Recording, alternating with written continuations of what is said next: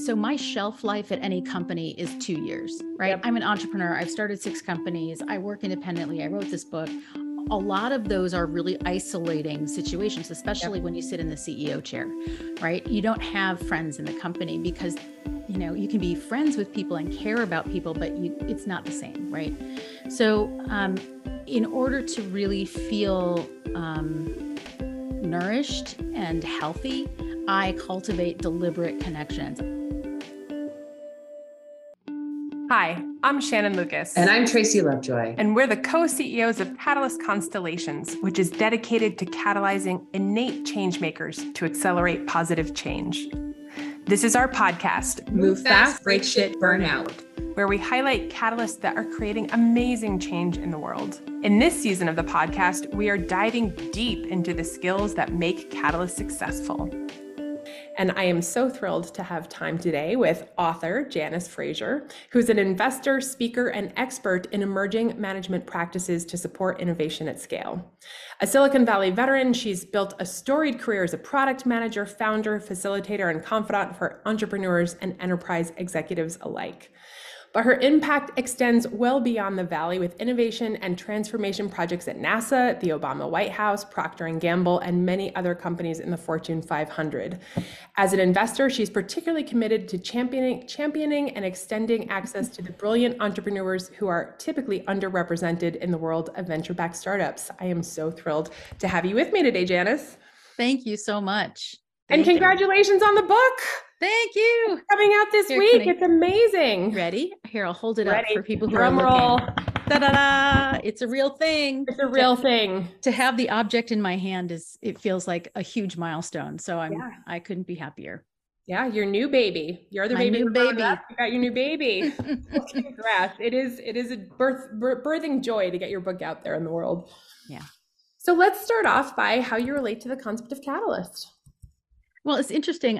When I was looking into kind of what do you mean by catalyst, I went and I found a podcast that you did with my friend Brian Ardinger. And there are a couple of sentences that really seemed to describe me. And because I have absolutely no memory, I wrote them down. So you said it's basically people who take in lots of information from lots of sources. And from that, they see emergent new possibilities, and then they create a vision and they move into action fast. That basically describes my entire last 25 years of my career, where it's always standing kind of at an edge. We used to say the bleeding edge, and then I call it knitting. I sit there and I make the latest, greatest thing that is in the hands of the special people.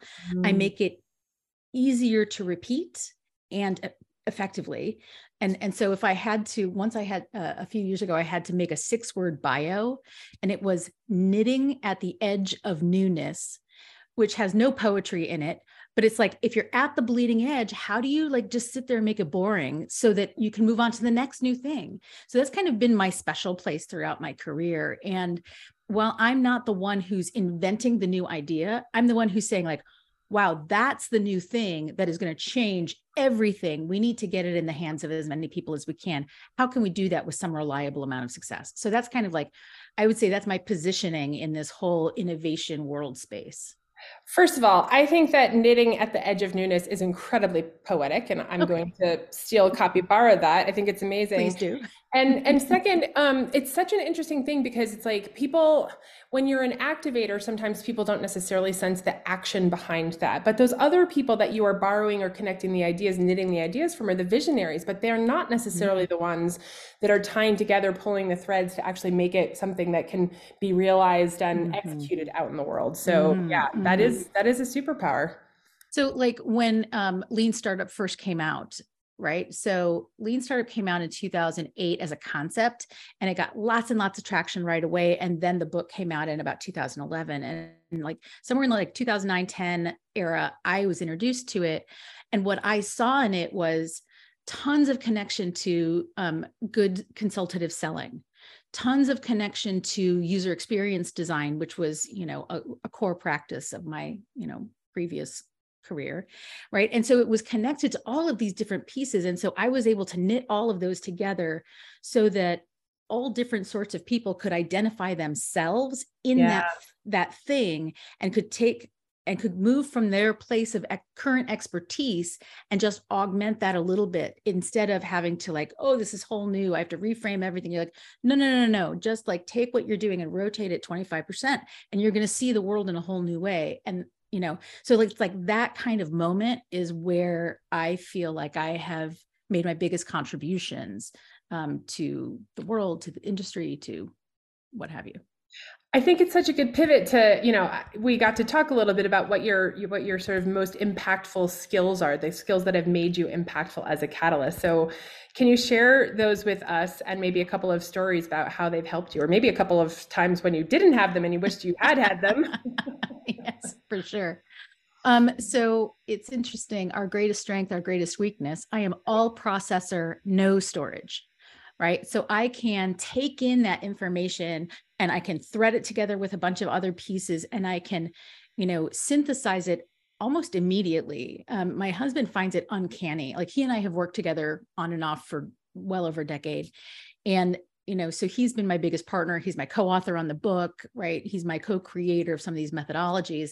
And he's like, I don't know how you do it. We'll walk into a room where we have to do a strategic consulting with somebody and I'll be able to just like ask 6 or 8 questions, synthesize a vision, repeat it back and help that person understand themselves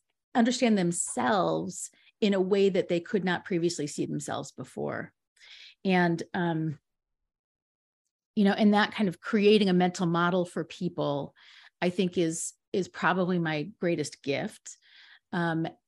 And there have been times when it really didn't serve me very well. And, here I'll actually tell a personal story because I think it really sort of, she was able to say something to me that I hadn't heard articulated this way before.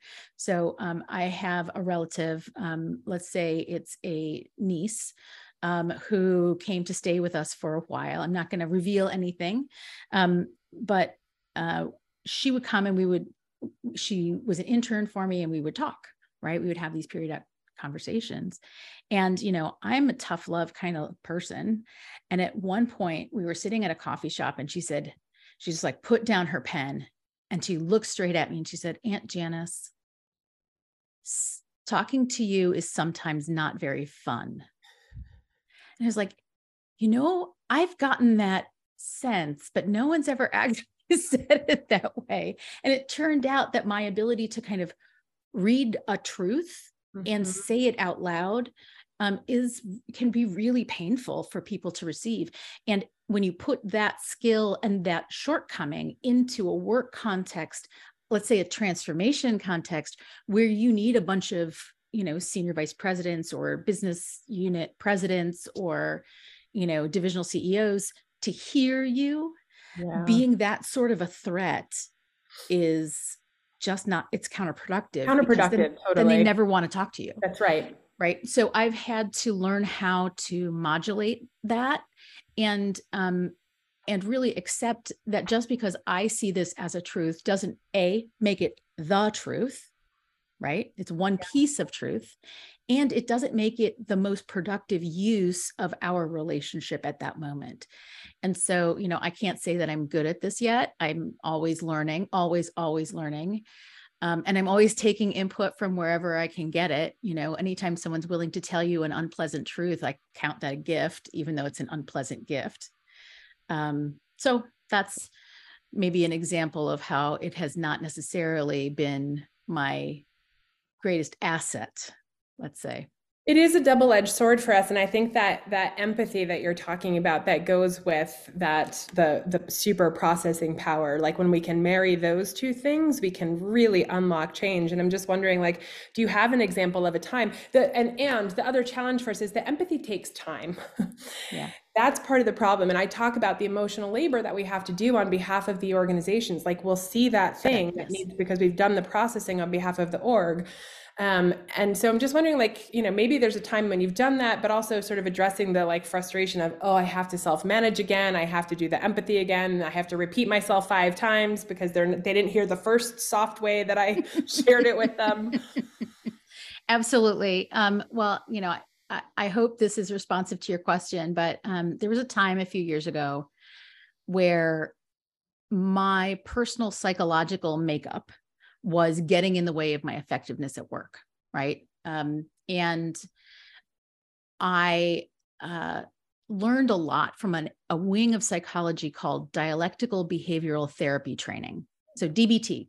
And, embarrassingly, DBT was developed to help borderline personality disorder people self-regulate. And I can proudly say I am not actually in that diagnostic category, but I had some learning to do about how to prioritize interpersonal effectiveness, in part because of this sort of abruptness. I was perceived as being a very abrupt communicator. So I learned a technique called GIVE, right? GIVE. And it stands for gentle, interested, validating, and easy manner. And so the framework is this. In any conversation, you can prioritize the relationship. You can prioritize getting your own goals accomplished, or you can prioritize protecting your kind of moral stance, your ethical situation. The ethical situation tends not to show up in most people's daily lives. I'm not challenged in my values very often. And I seem to be pretty good at getting my needs met. What I needed to do was really focus on that first piece, on prioritizing the relationship over these other two things. So GIVE is the acronym for what you do. And in that moment, what GIVE says is you are gentle with the other person. You express interest. You validate that their point of view is valid, because you know what? It's their point of view. That inherently makes it valid, even if it's not justified by facts, right? And easy manner means if you're getting excited, your shoulders are going up, you're getting excited, you're speaking in a higher rapid clip, you can just breath out and be more mindful of the affect that you share, of the easy manner. Like if you remember to talk to people like they're your friend, they're more likely to perceive you as their friend. And so I, for probably a year, kept a Post-it note. We were all working remotely at this time. I kept a Post-it note on the side of my computer so that when I was on Zoom calls with them, it said in big letters, GIVE, just remember to give. Because it kind of doesn't matter whether your fast processor is that doesn't matter if the person cannot receive what you're saying. So it's amazing. How's that? Yeah. It's amazing. I've never heard the GIVE, and I love it because we, as Catalyst, as a community, and there's a lot of people who are showing up with neurological diversity in this community, which also I think compounds our strong desire to move fast and get shit done and all of that with the other challenges that we might bring. But if we lose people on the way, it just doesn't matter, right? And so I love that there's something that's so simple I'm not saying easy, but simple. It is. And because it's not easy, it has to be simple. Right. And this is one of the things that I think when we're talking about change management, we have to make the right thing to do the easier thing to do. Right. But often when we're talking about change, they're the hardest things to do. So mnemonics like that have really become important tools for me. Yeah. So I can imagine a listener saying, yeah, that sounds easy and simple, potentially in theory. That self-awareness and mindfulness piece that you talked about really underpins, I think, our ability, even when the Post-it note is there. Yes. To pay attention to my shoulders are up, my voice is getting louder, my pulse is racing. How have you cultivated the mindfulness that really supports your ambitions to show up in that GIVE manner? It's a very good point and completely spot on. So I have been looking at mindfulness for a long time, right? So you learn mindfulness when you are in yoga practice. You learn mindfulness when you try some of these things. Even, I do weightlifting, kind of powerlifting, and there's a lot of mindfulness involved in the specific form of weightlifting. So I think a lot of mindfulness is helped by physical practices.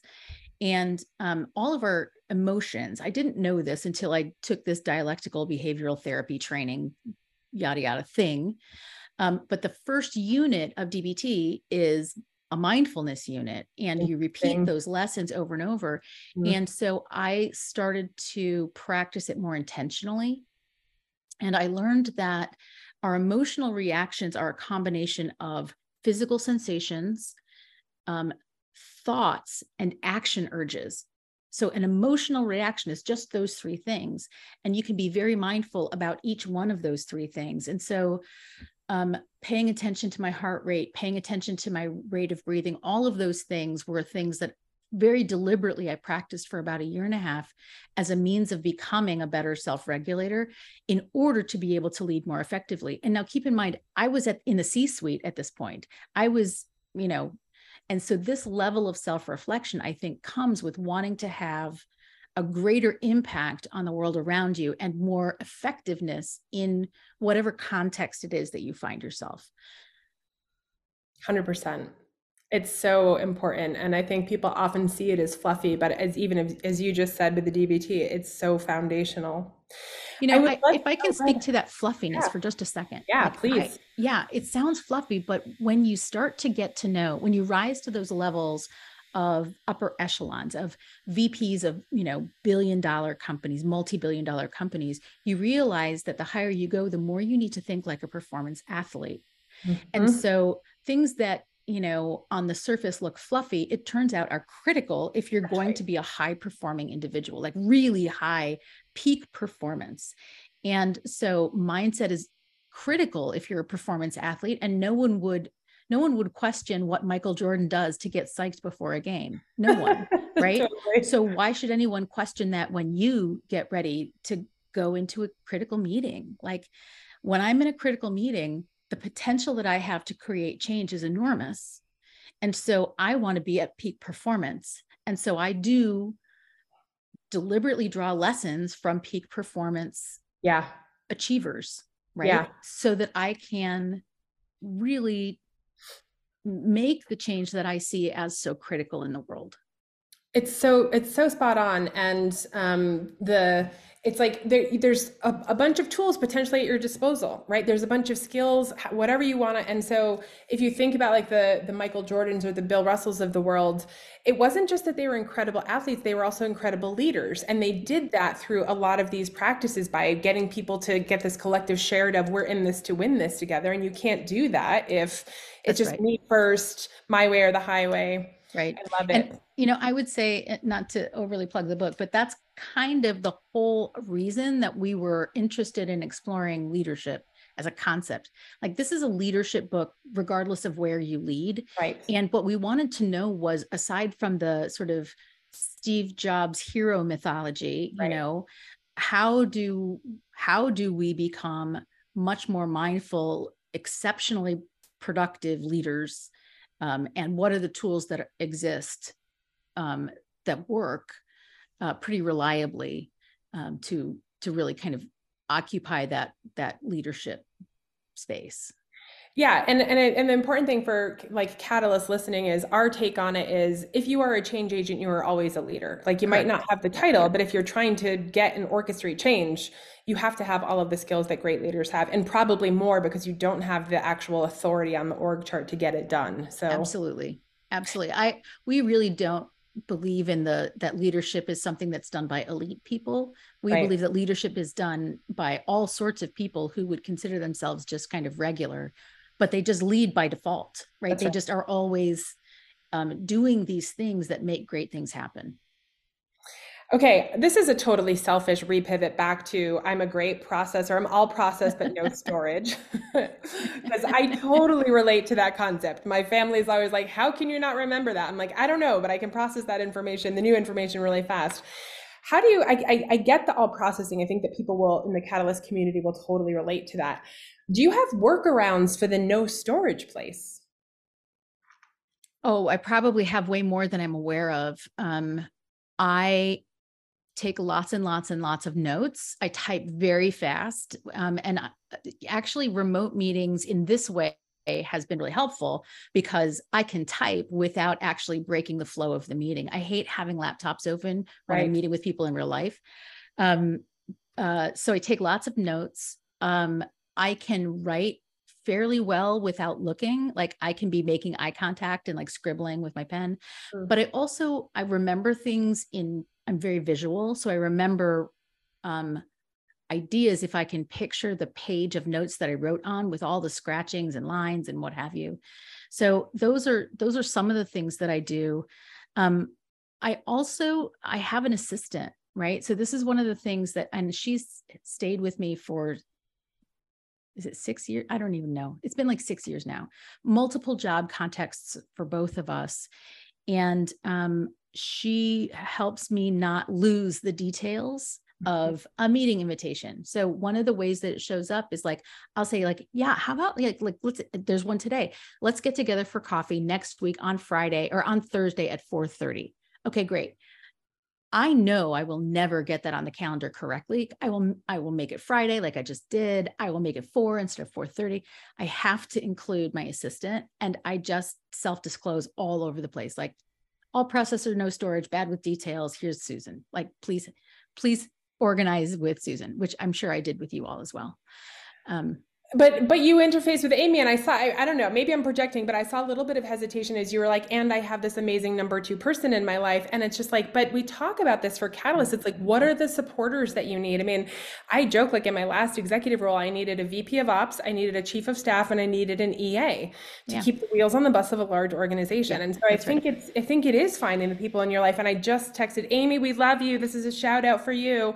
I just texted her again today because we had the same thing. And I was just like, I had to say, thank you for being able to roll with our catalytic nature, because very few people can do that. And when you find someone, you know, whatever the role is, official, your partner, you know, whatever that is, it's like deep gratitude for keeping the wheels on the bus. Of course.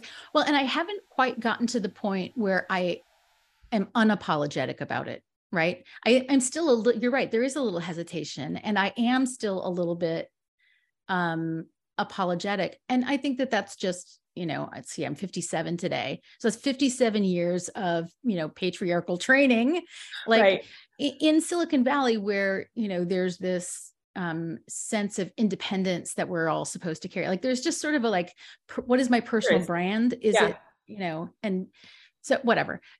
I will at some point get over being apologetic about it. And maybe this is the moment. It takes all of us to make the change happen. All right. So what are your biggest challenges currently as a Catalyst leader?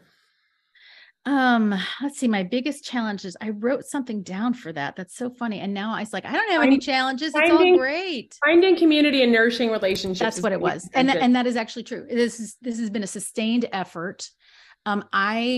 So my shelf life at any company is 2 years, right? Yep. I'm an entrepreneur. I've started 6 companies. I work independently. I wrote this book. A lot of those are really isolating situations, especially when you sit in the CEO chair, right? You don't have friends in the company because, you know, you can be friends with people and care about people, but it's not the same, right? So in order to really feel nourished and healthy, I cultivate deliberate connections. I will just wake up in the morning and text 3 people. Just cause I just wake up in the morning and I'm like, okay, today I've got to connect with people, because I've been sitting in my kitchen too much. Like I work out of my kitchen. It's got glorious light out the backyard. Right. But I sit in my kitchen alone all day with my cat and my dog. And that's not a way to feel connected. Belonging is actually interpreted in the brain in the same location as physical pain. Right. So if you lose belonging, if there's a threat to your belonging to a certain group, it will cause you sort of a pseudo physical pain reaction. And so I think that relationship is as vital to our health and our well-being as food, clothing, shelter. And I think that there's some research to back that up. Totally. We actually have in our book, we have a reimagined Maslow's hierarchy where connection is actually at the center of everything, because if you're in isolation, your life expectancy goes down. I mean, it's like, it's proven. Yeah. So, you know, building relationship, I'm a member of a number of kind of women's group for a broad definition of female identifying people. And they are my life. I love them, you know, so very much. And, you know, if I can name drop a couple, like Chairman Me has been amazing. That was founded by Sarah Lacey, an excellent friend and leader. And I'm a member of the Coven, which is a co-working space in Minneapolis run by this amazing 4 women who founded a a workplace for women. And so there are just these places where I feel nourished and revitalized. And that's something that I cultivate very deliberately, because otherwise, if I wasn't deliberate about it, it would never happen. Yeah, I think it's super helpful for our listeners to hear someone who's as accomplished as you in your career to still be struggling with that and to normalize that, because as Catalyst, it is like we are moving jobs still, intentionally or unintentionally every couple of years. Yeah. And how isolating that can be. And even if you stay in one role or one company for 10 years, you can still be sort of on the outside as the change agent. So thank you for sharing that. And then the intention around and there's things that we can do. Wake up and text 3 people. Yeah. It can be really simple. And those people really, they need that love that you're going to share with them. Right. And so you're just helping to bind the world together in a very healthy way. Love it. All right. Enough of the serious stuff. On to the fun stuff. Yay. One thing that you do to get ready for a big meeting. Well, we've already talked about mindfulness. And so I have some breath work that I do, so for me, it's about lowering cortisol levels. So for a breath of 4 in, breath of 8 out. And I do that for about a minute and a half. But also lipstick and a good necklace. Those are. I love that one. Do you have a specific necklace that's part of your personal brand, or is it just having a necklace? It's that necklace specific? Well, it used to be, they do change every couple of years, but this is my Zoom necklace for the last couple of years, or last year and a half. And I am in love with it. It was a birthday gift from my husband last year. It is gorgeous. I agree. So I guess it's been exactly 12 months because I got it a year ago. All right. Favorite way to spend a free day, if you get any? Do you get some? I do. I gift myself free days often. So I am either on or off, right? And when I'm off, what I like to do is indulge the senses. And, it took me a while to figure out that that's what I was doing. But over the holidays, my husband and I went to a perfume store nearby in the Castro, and just going with my husband on a date to smell and choose perfume was this luscious thing. Or I'll go to an art museum, or I'll take a bath with whatever, or I'll wrap myself in my favorite blanket and sit on the couch and be cozy. So there's a real sort of, maybe it's self-soothing kind of that I do. But I like to, a friend of mine says, make yourself 10% cozier. She does this at the start of her meetings. And I was like, oh yeah, 10% cozier. I think that's a good personal brand. She should own that. Yeah, it's interesting. Sorry, I'm going to share a personal dot that just connected for me with what you said is, so I'm going on a trip to Australia for 2 weeks. I'm taking the 2 weeks off partly because it's literally the other side of the world. The time zone is really challenging there. But also I've learned about myself that when I'm traveling, whether it's for work or not, it's really hard for me to track all of the meetings that are in between the things. And I fuck up. That's the only way to describe it. I fuck up so often that I'm just I need to take all the noise out. And so I can travel for business, but I'm there for the meeting. Yeah. And everything else has to be around it because I will lose it. So I'm just connecting that with oh, that might be my no storage piece. Yeah. Yeah. I used to come away from trips like that. I take a lot of business travel with all these little pieces of paper. Yeah. And I always felt a lot of shame about those pieces of paper because I never followed through with them the way that I ought to. And what I've realized is that I can forgive that is not necessary for that to be the thing that I, catch myself up on. But also I can just take 10 minutes and deal with 5 of them, and that's it. And if I only get to 5 of them, that's okay. That's still productive. Yeah. So I grace and self-compassion. It's so important. Yeah. All right. Famous favorite catalyst, alive or dead, and why? This was very hard. This was a very hard question. So I actually, over the weekend, was sorting through things in my office, and I found this little, can you see what that says? Yes, I love it. I love it. Right. And I found, this is from a couple years ago. So 2 things. It says, when in doubt, lipstick. Nice. And then who would I invite to a dinner? That's amazing. So I'll read this to you. The list is Sarah Silverman, right? Funny, amazing. Hilarious. Dolly Parton, hero, badass. Feminist hero icon. Totally. Billie Jean King, who had a super interesting story. Maybe Steve Carell. I'm not sure why I put him, but there was a question mark next to it. And Alan Cummings, who is Alan Cummings is an actor. he has a very distinctive voice. I'm sure you would recognize him if you saw him, but he wrote an amazing memoir about his relationship with his abusive father and coming out as a gay man. And like, I just think that he's brave and charming and warm and funny. And so that would be my dinner party.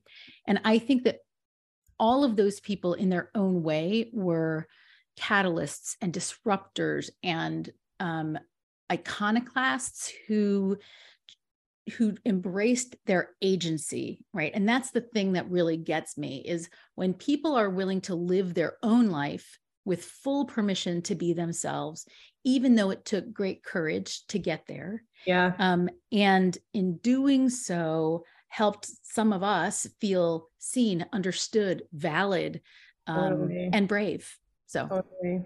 It's such a good list, and it's such a way. And I love the, like, who would you want to have to dinner list? I need to have one of those. Yeah. All right. What's your call to action for our listeners then? Well, I think my call to action today is email 3 people who you love and just tell them you love them. Because we don't do it enough. It feels a little, I don't know, frivolous or silly, but it really matters. It really matters. And we need those connections now, I think, more than ever, because the world is pretty unsettling at the moment. And you need to be loved and they need to be loved. And so you can do that in 30 seconds. That's amazing. I'm also going to do a shout out for you. Everyone should check out her new book. It's called Farther, Faster, and Far Less Drama: How to Reduce Stress and Make Extraordinary Progress Wherever You Lead. I'm so excited to read it myself. Thank you so much. It was such a lovely conversation. I could talk for hours. Yeah, for sure. Well, and let's do that next time we're in the same place. 100%. I'm coming. And if you do the book tour here, let me know. I'll rally my troops. All right. You got it. To our listeners, thank you so much for listening. If you'd like to learn more about how to accelerate positive change, go to our website at catalystconstellations.com. Don't forget to check out our book, Move Fast, Break Shit, Burn Out. And if you have other catalysts in your life, hit the share button and send a link their way. Thanks again, Janice.